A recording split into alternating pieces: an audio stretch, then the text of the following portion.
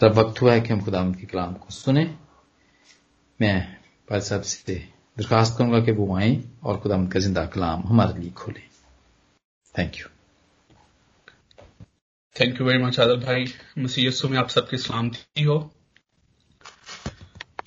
ہم نے پچھلے ہفتے دیکھا کہ جو چیپٹر 17 اور چیپٹر 18 ہیں یہ ایک ہی نبوت ہے، ایک ہی بار نبوت ہے، ایک ہی اوریکل ہے، اور یہ پارٹ آف دیٹ اوریکل ہے. جب ہم نے پچھلے ہفتے چیپٹر 17 کو دیکھا، اس کی پہلی 3 آیات جب ہم نے دیکھی تو ہم نے جو صورتحال ان ورسز میں دیکھی وہ یہ تھی کہ دمشق اور شمالی سلطنت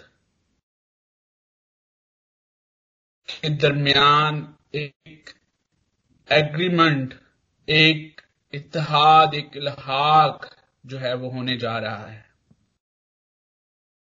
اور یہ ایک سیاسی اور ملٹری قسم کا الحاق ہے جس کا پرپز یہ ہے کہ جو اسور اس وقت سپر پاور ہے، ایک ابھرتی ہوئی طاقت ہے جو کہ دنیا کو مغلوب کرتی جا رہی تھی، اس کا مقابلہ کیا جائے.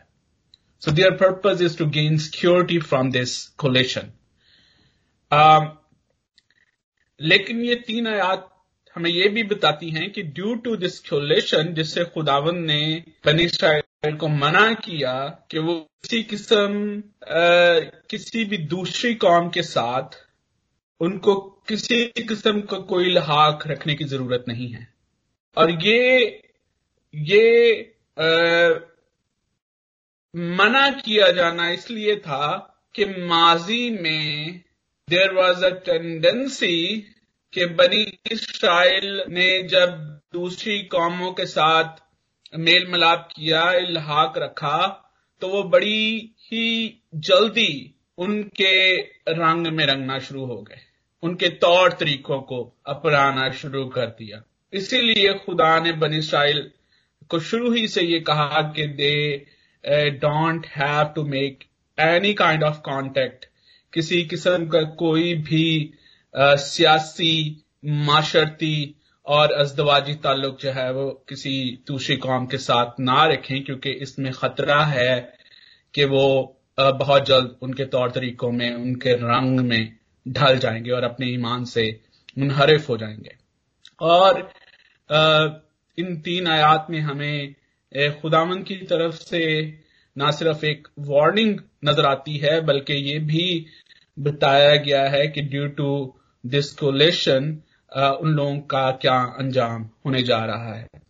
اور پھر جب ہم چوتھی، 5ویں اور 6ٹھی آیت کو پڑھتے ہیں تو وہاں پر نہ صرف دمشق اور شمالی سلطنت کی بات ہے بلکہ اگلے آیات میں جنوبی سلطنت یعنی یہودا کو بھی شامل کیا گیا ہے، اور نبی بیان کرتا ہے کہ یہودا کو بھی وہی خطرہ لاحق ہے. یہودا بھی اسی خطرے کا شکار ہے جس خطرے کا شکار دمشق اور شمالی سلطنت ہے، کیونکہ یہودا بھی اپنے بڑے بھائی یعنی سامریا کے نقش قدم پر ہی چلتا ہے. اور پھر آگے جا کے 7ویں آیات میں نبی اپنی روحانی آنکھوں سے زمانے کے آخر کو دیکھتا ہے، اور وہ دیکھتا ہے کہ یہودا میں سے ایک بہت بڑی بیداری اٹھے گی، اور وہ بیداری جو ہے وہ پوری دنیا پر چھا جائے گی. اور یہ اس وقت ہوگا جب خدا جو ہے اپنے لوگوں کی عدالت کرے گا. جب ہم یسعیاہ اس کے 26ویں باب اور اس کی نامی آیت کو پڑھتے ہیں تو وہاں پر لکھا ہے، کیونکہ جب تیری عدالت زمین پر جاری ہے تو دنیا کے باشندے صداقت سیکھتے ہیں. خدا اپنے لوگوں کی، بنی اسرائیل کی عدالت اس لیے کرتا ہے کہ وہ صداقت سیکھیں۔ یہ بہت ضروری ہے کہ لوگ اس حقیقت سے واقف ہوں کہ خدا اپنے کام اور اپنے کلام میں صادق ہے۔ وہ جو کہتا ہے وہ کرتا ہے، اور صداقت کا جو بنیادی معاف کیجیے گا عدالت کا جو بنیادی مقصد ہے وہ اس بات کو لوگوں کے سامنے عیاں کرنا ہے۔ جب خدا یہ کہتا ہے کہ میں نیک و بد کا انصاف کروں گا تو وہ اپنی بات کو، اپنے کلام کو تکمیل دے گا۔ پہلی بات جو کہ ہمیں سیکھنے کی ضرورت ہے وہ یہ ہے کہ عدالت کے وسیلے سے خدا اپنے لوگوں کو صداقت سکھاتا ہے، اور وہ صداقت یہ ہے کہ وہ اپنے کام اور اپنے کلام میں سچا ٹھہرتا ہے۔ خداوند اپنے لوگوں کی عدالت مختلف طریقوں سے کرتا ہے، اور یہاں پر خدا نے اسرائیل کو دوسری قوموں کے حوالے کر کے ان کی عدالت کی۔ And this was not a sudden thing کہ خدا نے ان کو دوسری قوموں کے حوالے کر دیا، بلکہ خدا شروع ہی سے ان کو بتاتا چلا آ رہا ہے کہ اگر تم میرے حکموں پر عمل نہیں کرو گے، اگر تم میرے طور طریقوں کے مطابق نہیں چلو گے تو میں تمہیں دوسری قوموں کے حوالے کروں گا۔ اور جبکہ بنی اسرائیل ایسا کرنے میں سے قاصر رہے ہیں، وہ ایسا نہیں کر سکے، وہ خدا کے حکموں کے مطابق نہیں چل سکے، اور وہ خدا کے طور طریقوں کے مطابق نہیں چل سکے، اور اب خدا کا قول ان کے لیے صادق آتا ہے۔ اور پھر جب ہم آگے اسی چیپٹر میں آگے بڑھتے ہیں تو جب 12ویں 13ویں آیات میں سمندر کے ہنگامے اور سیلاب عظیم کا ذکر ہے، یہ قوموں کی چڑھائی کی بابت بیان ہے جو کہ وہ اسرائیل پر کرتی ہیں۔ اور پھر 14ویں آیت میں ہم یہ بھی دیکھتے ہیں کہ خدا اپنے لوگوں کو قوموں کی چڑھائی سے بچاتا بھی ہے۔ ایمانداروں کی عدالت کا مقصد ہلاکت نہیں بلکہ چھٹکارا ہے۔ عدالت کے دو پہلو میں آپ کے سامنے پیش کر رہا ہوں۔ پہلا پہلو، خداوند اپنے لوگوں کی عدالت کرتا ہے تاکہ وہ صداقت سیکھیں کہ خداوند اپنے قول اور اپنے فعل میں سچا ہے، اور خدا اپنے لوگوں کی عدالت اس لیے بھی کرتا ہے کہ وہ ان کو چھٹکارا عطا کرے۔ اور ہمیں جس روز عظیم کا انتظار ہے جب خداوند یسوع مسیح اس دنیا میں آئے گا اور وہ اپنے لوگوں کی عدالت کرے گا، اس دن ہم گناہ اور اس کے سارے اثرات سے مکمل طور پر رہائی پائیں گے۔ اس سے پہلے کہ میں 18ویں باب کی طرف جاؤں، میں تھوڑا سا اس وقت پاس منظر بیان کرنے کے لیے جو اس وقت کی دنیا کی صورتحال تھی میں وہ آپ کے سامنے پیش کرنا چاہوں گا۔ یہ تقریباً 712 سے 712 قبل از مسیح کی بات ہے، جب کوش کے بادشاہ فیان خید جو کہ کنگ پائے کے نام سے بھی مشہور ہے، اس نے مصر پر قبضہ کر لیا۔ کوش جو کہ موجودہ ایتھوپیا کا علاقہ ہے، یہ دریائے نیل کے بلائی حصے کی طرف آباد تھا، کوش کا ذکر ہمیں اس سے پہلے خدا کے کلام میں نہیں ملتا، بیکاز کوش کوئی اس وقت کوئی اتنی بڑی نیشن نہیں تھی. لیکن یہی بات ہم اسور کے بارے میں بھی سیکھتے ہیں خدا کے یسعیاہ کی کتاب میں سے ہی، کہ اس سے پہلے اسور بھی کوئی اتنی بڑی قوم نہیں تھی، لیکن خدا اسور کو تیار کرتا ہے اسرائیل کی عدالت کرنے کے لیے. اور ہم نے پچھلے ابواب میں دیکھا کہ کس طرح سے جب سوری ایمبیسڈرز ایک دفعہ کنگ حزقیہ کے پاس آتے ہیں تو he has no fear of that nation, کیونکہ وہ پاور میں کوئی اتنی بڑی نیشن نہیں تھی، لیکن خدا ان کو کہاں سے اٹھا کر پھر کہاں پر پہنچاتا ہے. مصر کی اندرونی مسائل جو ہیں، جو کہ مصر جو کہ اس وقت سپر پاور تھی، مصر بڑی دیر تک پوری دنیا پر جو ہے وہ چھایا رہا بطور سیولائزیشن، بطور نیشن، بطور ملٹری پاور. اور ایک وقت ایسا آیا کہ جب ان کے اندرونی حالات جو ہیں وہ خراب ہونے لگے، اندرونی مسائل جو ہے انہوں نے جنم لینا شروع کیا. اور اس وقت کوش کی قوم کو یہ موقع ملا کہ وہ مصریوں پر دھاوا بولے، اور وہ ایک ایک علاقہ فتح کرتے ہوئے وہ پورے مصر پر جو ہے وہ قابض ہو گئے.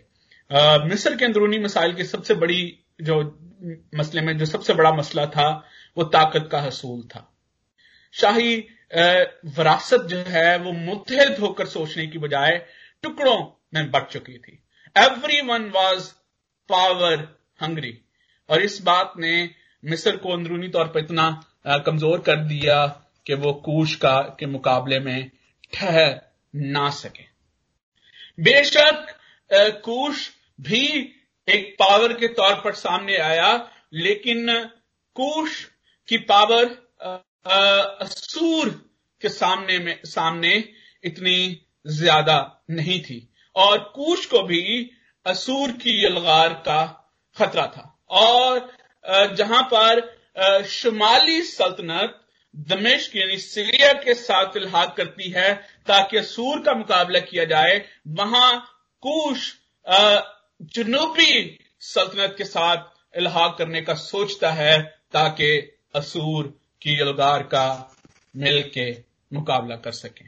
جب ہم 18ویں باب کی پہلی آیت کو پڑھتے ہیں تو وہاں پر کوش کو جو ہے وہ کہا گیا ہے پروں کے پھڑانے کی سرزمین جو کوش کی ندیوں کے پار ہے. یہاں پر ہم دیکھتے ہیں کہ کوش کو پروں کے پھڑانے کی سرزمین اور ایک ایسی زمین کے طور پر پیش کیا گیا ہے جو ندیوں کے پار ہے، یعنی ایک ایسی زمین جو کہ جس میں بہت زیادہ ندیاں ہیں، دریا ہیں. کیونکہ کوش بھی دریائے نیل کے کنارے آباد تھی، اس کے بلائی حصے پر میں آباد تھی. کوش جو ہے Ethiopia, it was a tropical land, اور جیسا ہم ٹراپیکل لینڈ کے بارے میں جانتے ہیں کہ جو ٹراپیکل حصے ہیں وہاں پر بارش جو ہے بکثرت ہوتی ہے.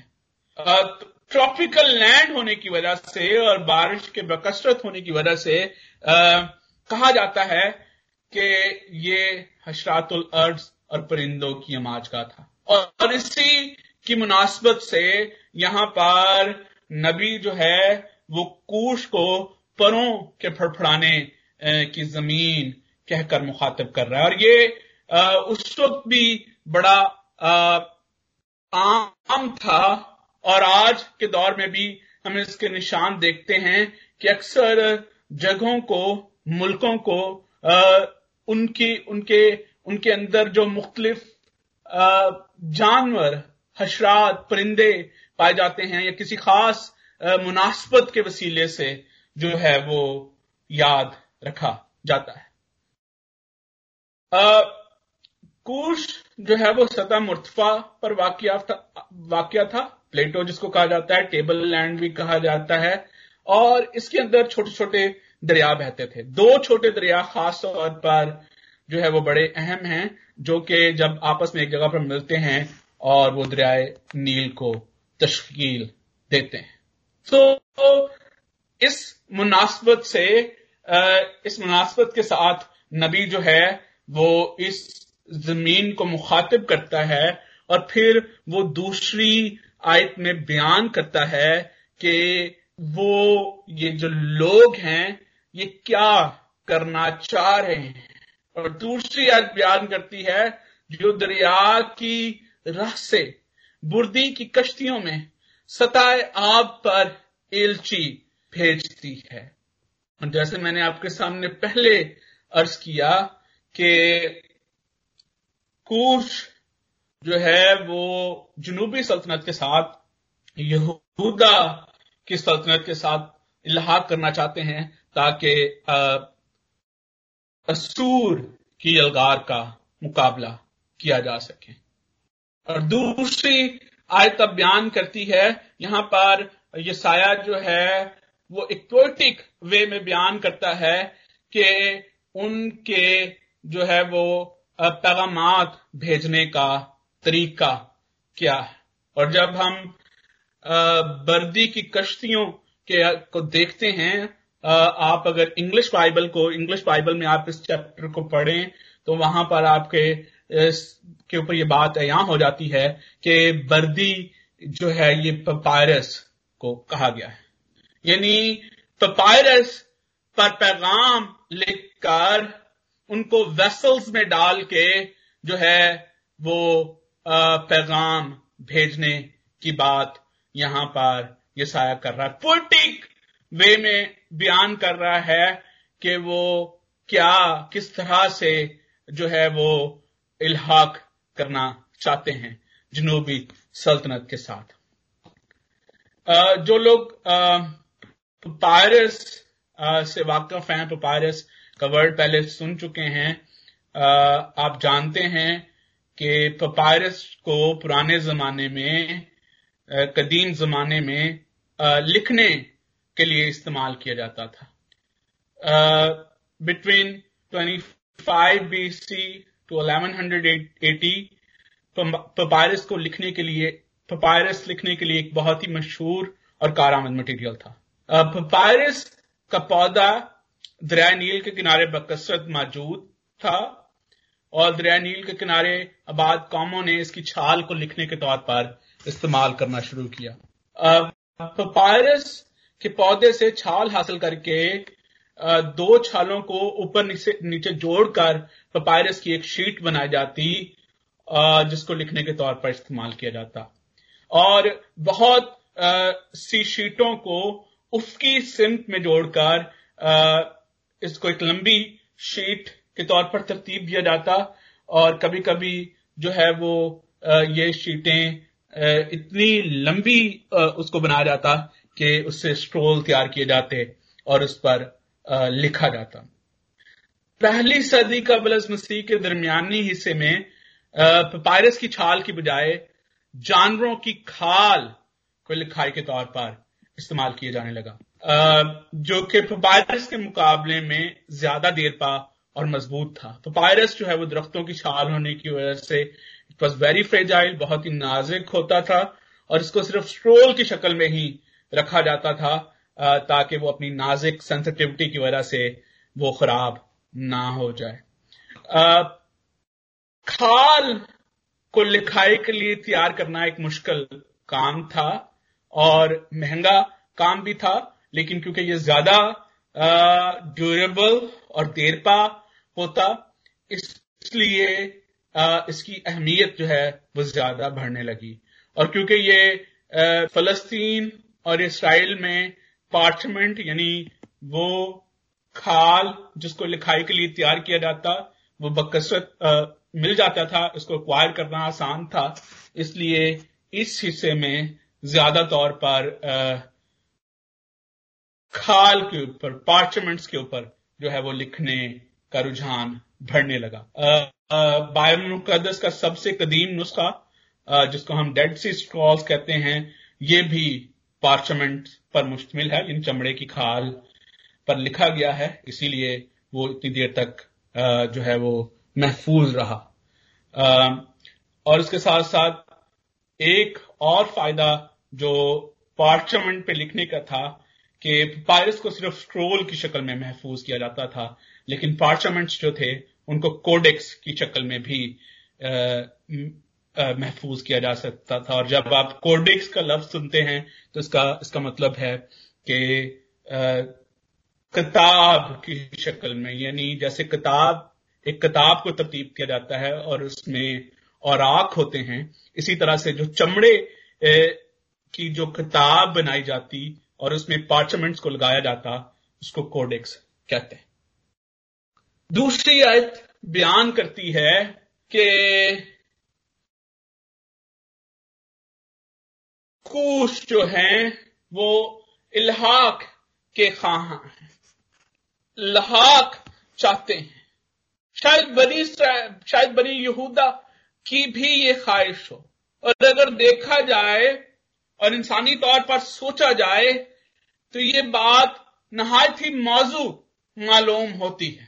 It's very wise decision at that time کہ جب دنیا جو ہے وہ متحد ہو کر خطرے کا مقابلہ کرنے کا سوچ رہی ہے، اور متحد ہو کر اس بڑے خطرے سے لڑنا جو ہے آپ کو زیادہ سکیور کر سکتا ہے، تو کیوں نہ یہ الحاق جو ہے اس میں شامل ہوا جائے. لیکن خداوند نے پہلے سے اپنے لوگوں کو اس بات سے آگاہ کیا کہ انہیں کسی قسم کا الحاق کرنے کی ضرورت نہیں ہے. خدا ان کو ایسے سارے خطروں سے بچا سکتا ہے. اور دوسری بات کہ خدا جو کچھ کرنے جا رہا ہے وہ اس لیے ہے کہ اس کے لوگ عدالت کے اس پہلو سے واقف ہو سکیں جس کا مقصد یہ ہے کہ لوگ صداقت کو سیکھیں. علم حاصل کرنا، حکمت حاصل کرنا اچھی بات ہے، لیکن اگر انسان کی دانائی، اس کی حکمت، اس کے خیالات خدا کی مرضی کے خلاف ہوں تو ایسی حکمت اور ایسی دانائی کا کوئی فائدہ نہیں. بے شک خدا کا کلام کہتا ہے کہ روح کو عقل سے عاری نہیں کیا جا سکتا، لیکن آپ اگر عقل کی اتنی منازل طے کر لیں کہ آپ خدا کو بھول جائیں یا خدا کی مرضی کو بھول جائیں تو ایسی عقل جو ہے اس کا کوئی فائدہ نہیں. آج کے دور کا جو المیہ ہے وہ یہ ہے کہ آج کا انسان ریشنل ہو چکا ہے. وی تھنک ریشنلی، ہم فیکٹ بیسڈ تھنکنگ پر انحصار کرتے ہیں. ہم دنائی کے عروج پر براجمان ہیں، لیکن دنائی کے عروج میں خداوند کی مرضی کا دھیان کس قدر رکھا جاتا ہے وہ نہایت ناپید نظر آتا ہے. جب ہم پہلے کرنتھیوں اس کے 3 باب اس کی 19ویں اور 20ویں آیت کو پڑھتے ہیں تو وہاں پر لکھا ہے کیونکہ دنیا کی حکمت خدا کے نزدیک بے وقوفی ہے، چنانچہ لکھا ہے کہ وہ حکیموں کو ان کی چالاکی میں پھنسا دیتا ہے، اور یہ بھی کہ خداوند حکیموں کے خیالوں کو جانتا ہے کہ باطل ہے.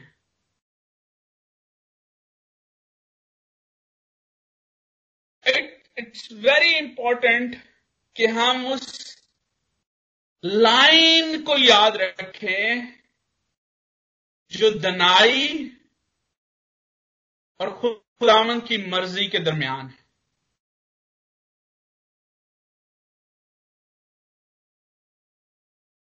خداوند نے دو طرح کا مکاشفہ اپنے لوگوں کو عطا کیا.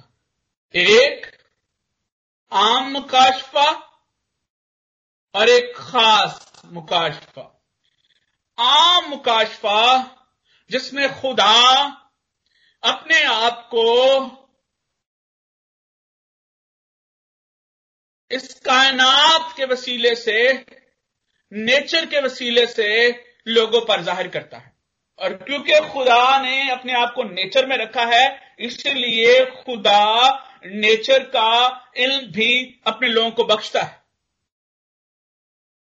یہ اتنے بڑے بڑے سائنسدان، اتنے بڑے میڈیکل سائنس کی اتنی ترقی، سائنس کی جتنی بھی برانچز ہیں وہ اپنے عروج پر نظر آتی ہیں. ان کی ترقی اس لیے ہے کہ خدا نے اپنے لوگوں کو یہ فضل بخشا ہے کہ وہ نیچر کو جان سکیں. خدا نے اپنے لوگوں کو یہ دانائی بخشی ہے، علم بخشا ہے کہ وہ نیچر کو جانیں. اور پھر خدا نے اپنے لوگوں کو خاص مکاشفہ عطا کیا، اور خاص مکاشفہ عطا کرنے کا مقصد یہ ہے کہ ہم خدا کی خاص مرضی کو جانیں جو میری اور آپ کی بابت ہے، جو خدا کی محبت کو ظاہر کرتی ہے، جو کہ اس کے نجات کو ظاہر کرتی ہے. اور خدا نے اس مکاشفے کا علم بھی اپنے لوگوں کو بخشا، اور خدا نے یہاں پر بھی جید عالم پیدا کیے جو کہ ہمیں اس علم سے مالا مال کرتے ہیں. اگر اس خاص اور عام مکاشفہ کی ڈائریکشن خداوند کی طرف رہتی ہے تو پھر ان کا حصول، ان سے اپنے آپ کو ملبس کرنا، ان میں بھرنا بہت اچھی بات ہے. لیکن جہاں پر یہ ہمیں ہمارا فوکس خدا سے ہٹاتے ہوئے نظر آتے ہیں، وہاں پر کوئی نہ کوئی پرابلم موجود ہے. دو طرح سے پرابلم ہو سکتی ہے. ایک تو آپ خود اس بات کو سمجھ نہیں پا رہے، اور ایک وہ پرابلم بھی ہو سکتی ہے کہ جہاں پر جو سمجھانے والا ہے وہ آپ کو صحیح بات نہیں بتا رہا، وہ صحیح طور پر آپ کو سمجھانے سے قاصر ہے. خدا کا کلام ہمیں یہ بتاتا ہے کہ پہلے ہمیں خدا کی مرضی کو جاننا ہے اور پھر منصوبہ بنانا ہے. یہاں پر جو حکمت عملی ہے وہ یہ ہے کہ ایک قوم ہے جو کہ دوسری قوم کو، بنی اسرائیل کو ایک بات میں انگیج کرنے کی کوشش کر رہی ہے. ایک منصوبہ بنایا جا رہا ہے جس میں خدا کی مرضی کا بالکل دھیان نہیں رکھا جا رہا. خدا کی مرضی کے بارے میں کوئی پوچھ گچھ شامل نہیں.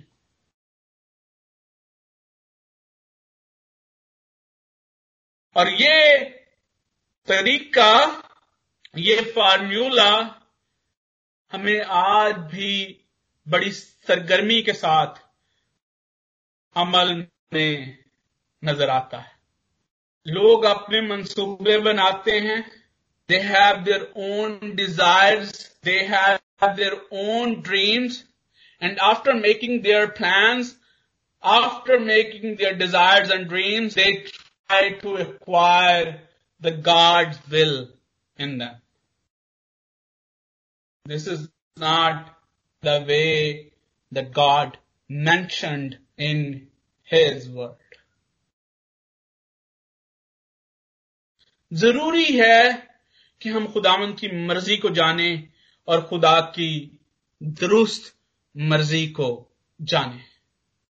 ہم خدا کی درست مرضی کو اس کے کلام کے وسیلے سے جانتے ہیں، اور ضروری ہے کہ ہم اس کے کلام کو درست طریقے سے جاننے کی کوشش کریں. اور یہی بات ہے جو کہ نبی یہاں پر تیسری آیت میں ہمارے سامنے پیش کرتا ہے. He's saying جب پہاڑوں پر جھنڈا کھڑا کیا جائے، جب نرسنگا پھونکا جائے تو سنو. یہاں پر اب نبی یعنی خدا اپنے بندے کے وسیلے سے مخاطب ہے. وہ اپنے لوگوں سے مخاطب ہے کہ لوگوں کو اس لاختہ پیغام کے بارے میں سننے کی ضرورت ہے. They don't need to listen the ambassadors that which are coming from the land of Cush.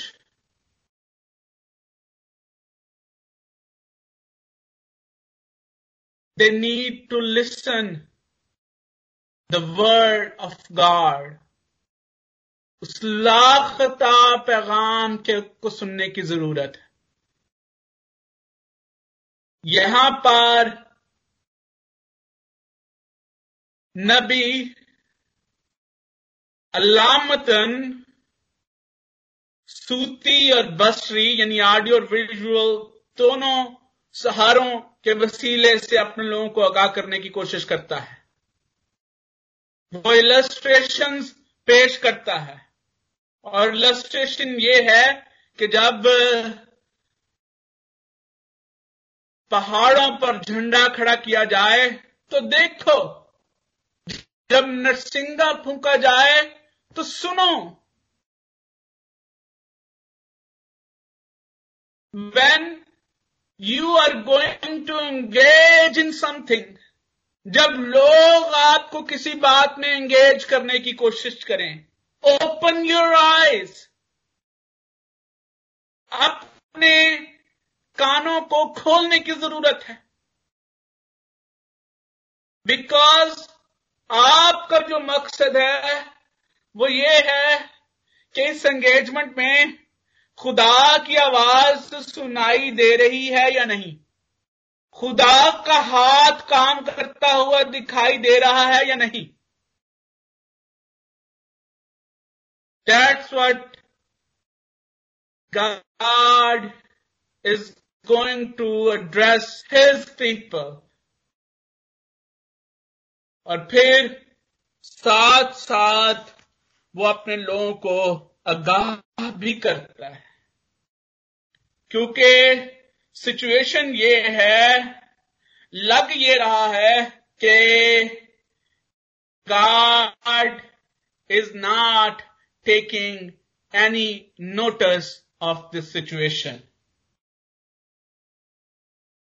اسور سپر پاور کے طور پر سامنے آ رہا ہے. کوش نے مصر پر قبضہ کر لیا ہے، شمالی سلطنت نے دمشق کے ساتھ الحاق کر لیا ہے، اور اب کوش اور جنوبی سلطنت کے درمیان میں الحاق ہونے جا رہا ہے.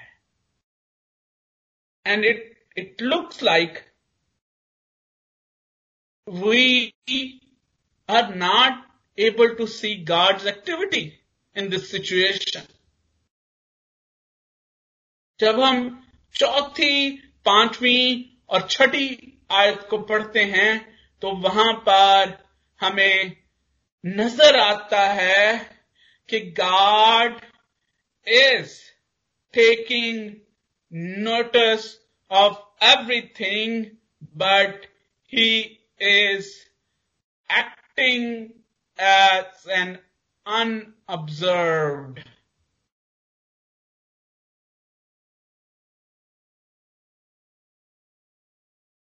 وہ اس طرح سے ایکٹ کر رہا ہے کہ جیسے وہ ان معاملات کی نگرانی نہیں کر رہا. جب ہم 4، 5 اور 6 آیت کو پڑھتے ہیں تو یہاں پر خداوند کی سرگرمی کو پھل کے پکنے کے انتظار کے طور پر پیش کیا گیا ہے. illustration, another illustration. یہاں پر لکھا ہے کہ خدا اپنے مسکن میں تابش آفتاب کی مانند اور گرمی میں شبنم کے بادل کی طرح سکون کے ساتھ انتظار کرے گا.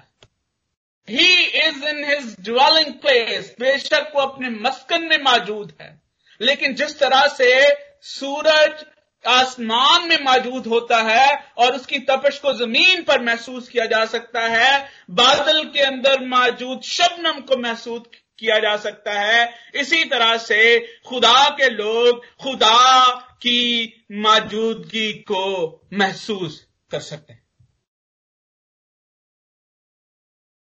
اس وقت جب ایسے لگتا ہے کہ خدا دنیا کے معاملات میں سرگرم عمل نہیں، لیکن اس وقت بھی خدا دنیا کے معاملات پر نظر رکھے ہوئے ہوتا ہے.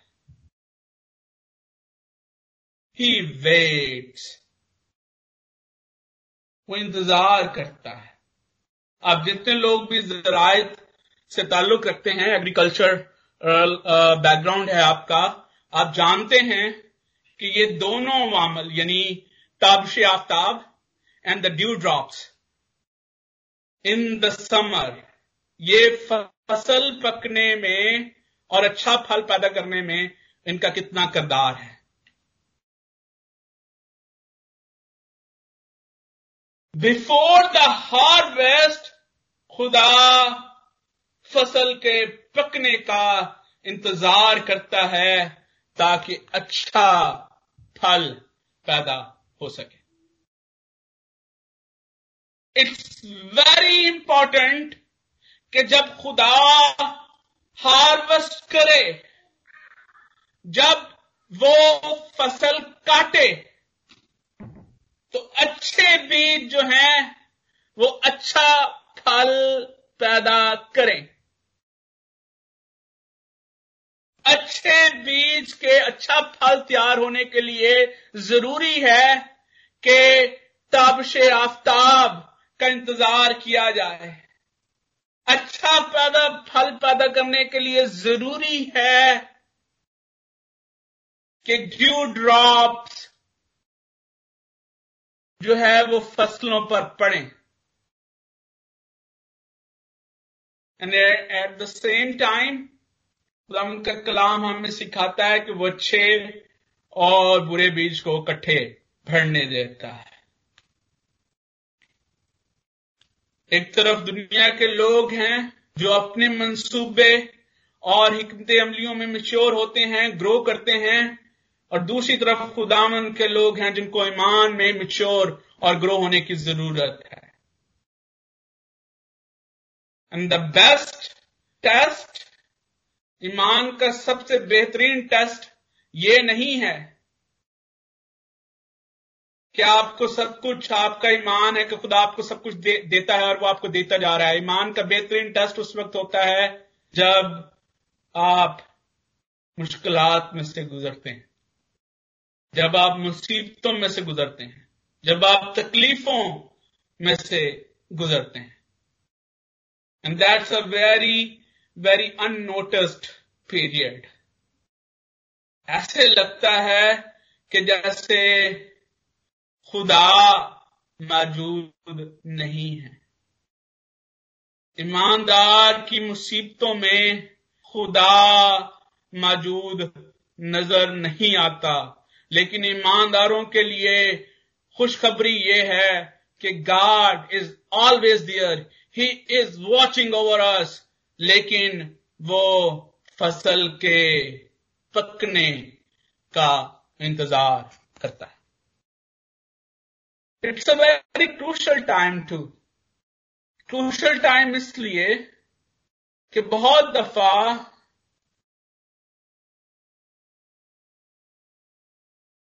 جب اچھے اور برا بیج، اچھا اور برا پودا اکٹھے ہوتے ہیں تو کئی دفعہ اچھے بیج پر، اچھے پودے پر، اچھے درخت پر بھی جو ہے وہ برے بیج کا، برے پودے کا اثر ہونا شروع ہو جاتا ہے۔ کبھی کبھی اچھے درختوں پر بھی جب اکاس بیل چڑھتی ہے تو وہ ان کو سکھا دیتی ہے۔ میں نے بہت دفعہ ایمانداروں پر یہ خطرہ منڈراتے دیکھا ہے کہ دنیا کا رنگ ان پر نہ چڑھ جائے، اور بہت دفعہ اکثر ایماندار دنیا کے رنگ میں رنگ جاتے ہیں، خواہ سیاست ہو، سائنس ہو یا روزمرہ کی باتیں۔ And one of the crucial thing is this کہ یہ باتیں جو کہ دنیا کی باتیں ہیں اکثر ریشنل ہوتی ہیں، فیکٹ بیسڈ ہوتی ہیں، فیکچوئل ہوتی ہیں، اس لیے ایماندار کا ٹریپ ہونا زیادہ جو ہے وہ اس کے چانسز زیادہ بڑھ جاتے ہیں۔ لیکن ایماندار کو یاد رکھنے کی ضرورت ہے کہ خدا وقت مقررہ پر خدا کٹائی کا کام کرتا ہے، اور پھر وہ گیہوں اور بھوسے کو الگ کرتا ہے، اور پھل کو تو اٹھا لیا جاتا ہے، اچھی فصل کو تو اٹھا لیا جاتا ہے، لیکن بھوسے کو چھوڑ دیا جاتا ہے، اس کو جلانے کے لیے چھوڑ دیا جاتا ہے، اس کو جنگلی جانوروں کے لیے چھوڑ دیا جاتا ہے۔ اور جیسے یہاں پر اس حقیقت کو پیش کیا گیا ہے کہ جب فصل اٹھا لی جائے گی، جب انگور پک جائیں گے تو باقی جو کچھ رہ جائے گا اس کو چھوڑ دیا جائے گا شکاری پرندوں اور میدان کے درندوں کے لیے۔ خدا فصل پکنے کا انتظار کرتا ہے، اور ضروری ہے کہ جب فصل پکے تو پہلے پھلوں کا ہدیہ خداوند کے حضور گزرانا جائے۔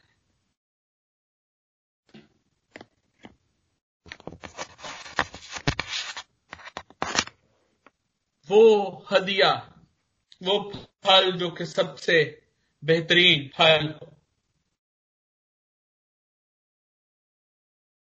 جب ہم 7ویں آیت کو پڑھتے ہیں تو وہاں پر اسی حقیقت کو پیش کیا ہے۔ اس وقت رب الفاظ کے حضور اس قوم کی طرف سے جو زوراور اور خوبصورت ہے، اس گروہ کی طرف سے جو ابتدا سے آج تک، دوسری آیت جو ہے اس کو یہاں پر پھر ہم دیکھتے ہیں، ابتدا سے آج تک محیط ہے، اس قوم سے جو زبردست اور ظفر یاب ہے، جس کی زمین ندیوں سے منقسم ہے، ایک ہدیہ رب الافواج کے نام کے مکان پر جو کوہ سیون ہے پہنچایا جائے گا۔ اور اب یہ جو ہدیہ ہے اس کو سمجھنے کی ضرورت ہے کہ یہ قوم جو کہ پہلے نیگوشیشن میں مصروف تھی، یہ قوم جو کہ پہلے اس بات پر جن کا بھروسہ تھا کہ الحاق شاید ان کو محفوظ کر سکتے ہیں، شاید جنگی قوتیں اور طاقتیں ان کو محفوظ کر سکتی ہیں، شاید اچھی لینڈ ان کو محفوظ کر سکتی ہے، لیکن اب ان کو یہ بات سمجھ آتی ہے کہ صرف اور صرف خدا کی ذات ہے جو کہ ان کو محفوظ کر سکتی ہے۔ یہ خدا کی ذات ہے جو ان کو مکمل طور پر چھٹکارا دے سکتی ہے، اور اسی لیے وہ خدا کی طرف متوجہ ہوتے ہیں۔ لکھا ہے کہ خدا اپنے لیے ایسے پرستار ڈھونڈتا ہے جو کہ روح اور سچائی سے اس کی پرستش کریں۔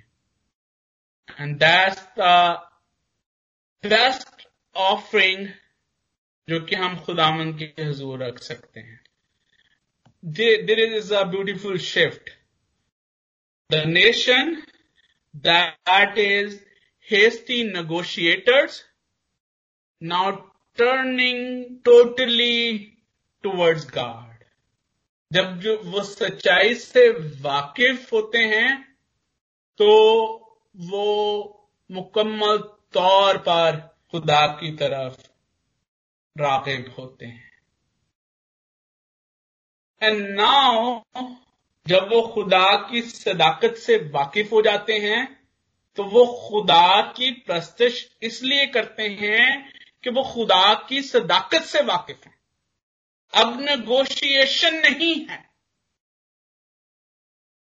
اب کوئی غرض اور مقصد شامل نہیں ہے، اب وہ خدا کی پرستش اس لیے کر رہے ہیں، ہی نوز کہ وہ پرستش کے لائق ہے، اس کی ذات پرستش کے لائق ہے۔ They are not coming up with the lists, with the scrolls, with the writings on papyrus.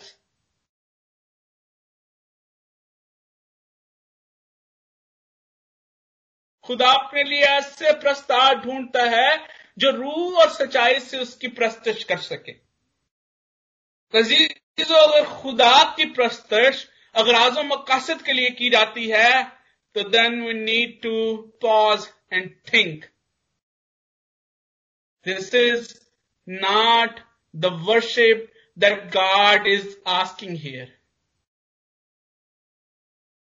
وہ پہلا پھل جو ہمیں اعمال کی کتاب میں نظر آتا ہے وہ حبشی خوجہ جو کہ یسعیاہ کا صحیفہ پڑھ رہا ہے، he has no any desire. وہ کسی نیگوشیشن کے ساتھ نہیں آیا، جیسے ہی اس کو بتایا گیا، جیسے ہی خدا کی ذات اور خدا کے پلانز کے بارے میں اس کو بتایا گیا، he said پانی یہاں پر ہے۔ کون سی چیز ہے جو کہ اب مجھے روک سکتی ہے؟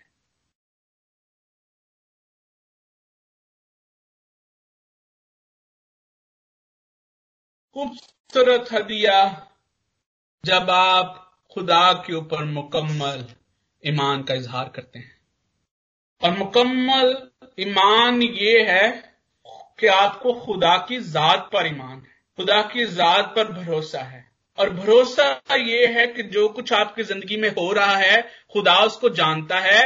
کئی دفعہ نظر آتا ہے کہ وہ ان نوٹسڈ ہے، لیکن he is still observing, he is still has control over everything, اور جب وقت ہوگا، جب کٹائی کا وقت آئے گا، جب ہارویسٹ کا وقت آئے گا، ہی ول ایکٹ۔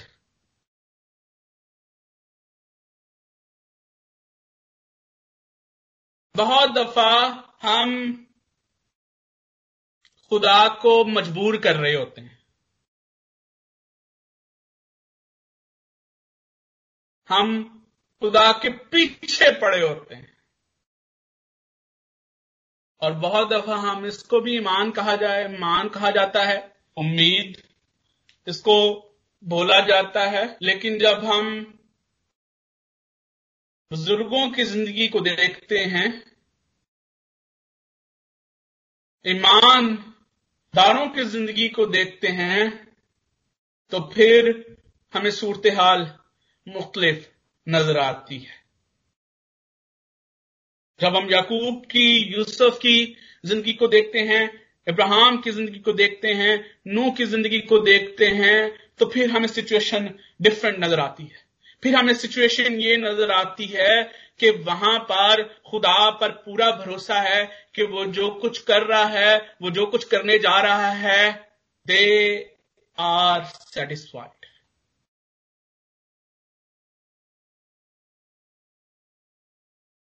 خدا اگر اپنے لوگوں کی عدالت کرتا ہے تو وہ اس لیے کرتا ہے کہ وہ صداقت سیکھیں، اور اس کا مقصد ہے کہ وہ اپنے لوگوں کو اس عدالت کے وسیلے سے چھٹکارا بخشے۔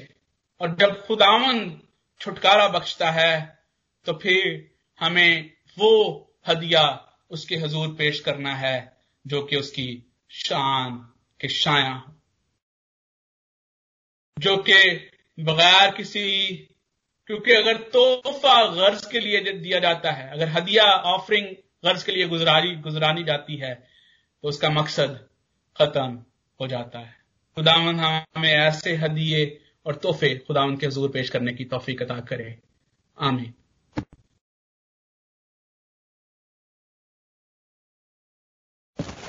آمین آمین آمین آمین۔ Thank you very much reverend Irfan Michael, blessed message کے لیے، برکت کلام کے لیے ہم آپ کے شکر گزار ہیں۔ یسعیاہ کی اسٹڈی کے لیے آپ نے بڑی محنت سے اس کو تیار کر کے ہم سب کے لیے خوراک لے کر آتے ہیں۔ ہم خداوند کے بھی شکر گزار ہیں اور آپ کے بھی شکر گزار ہیں۔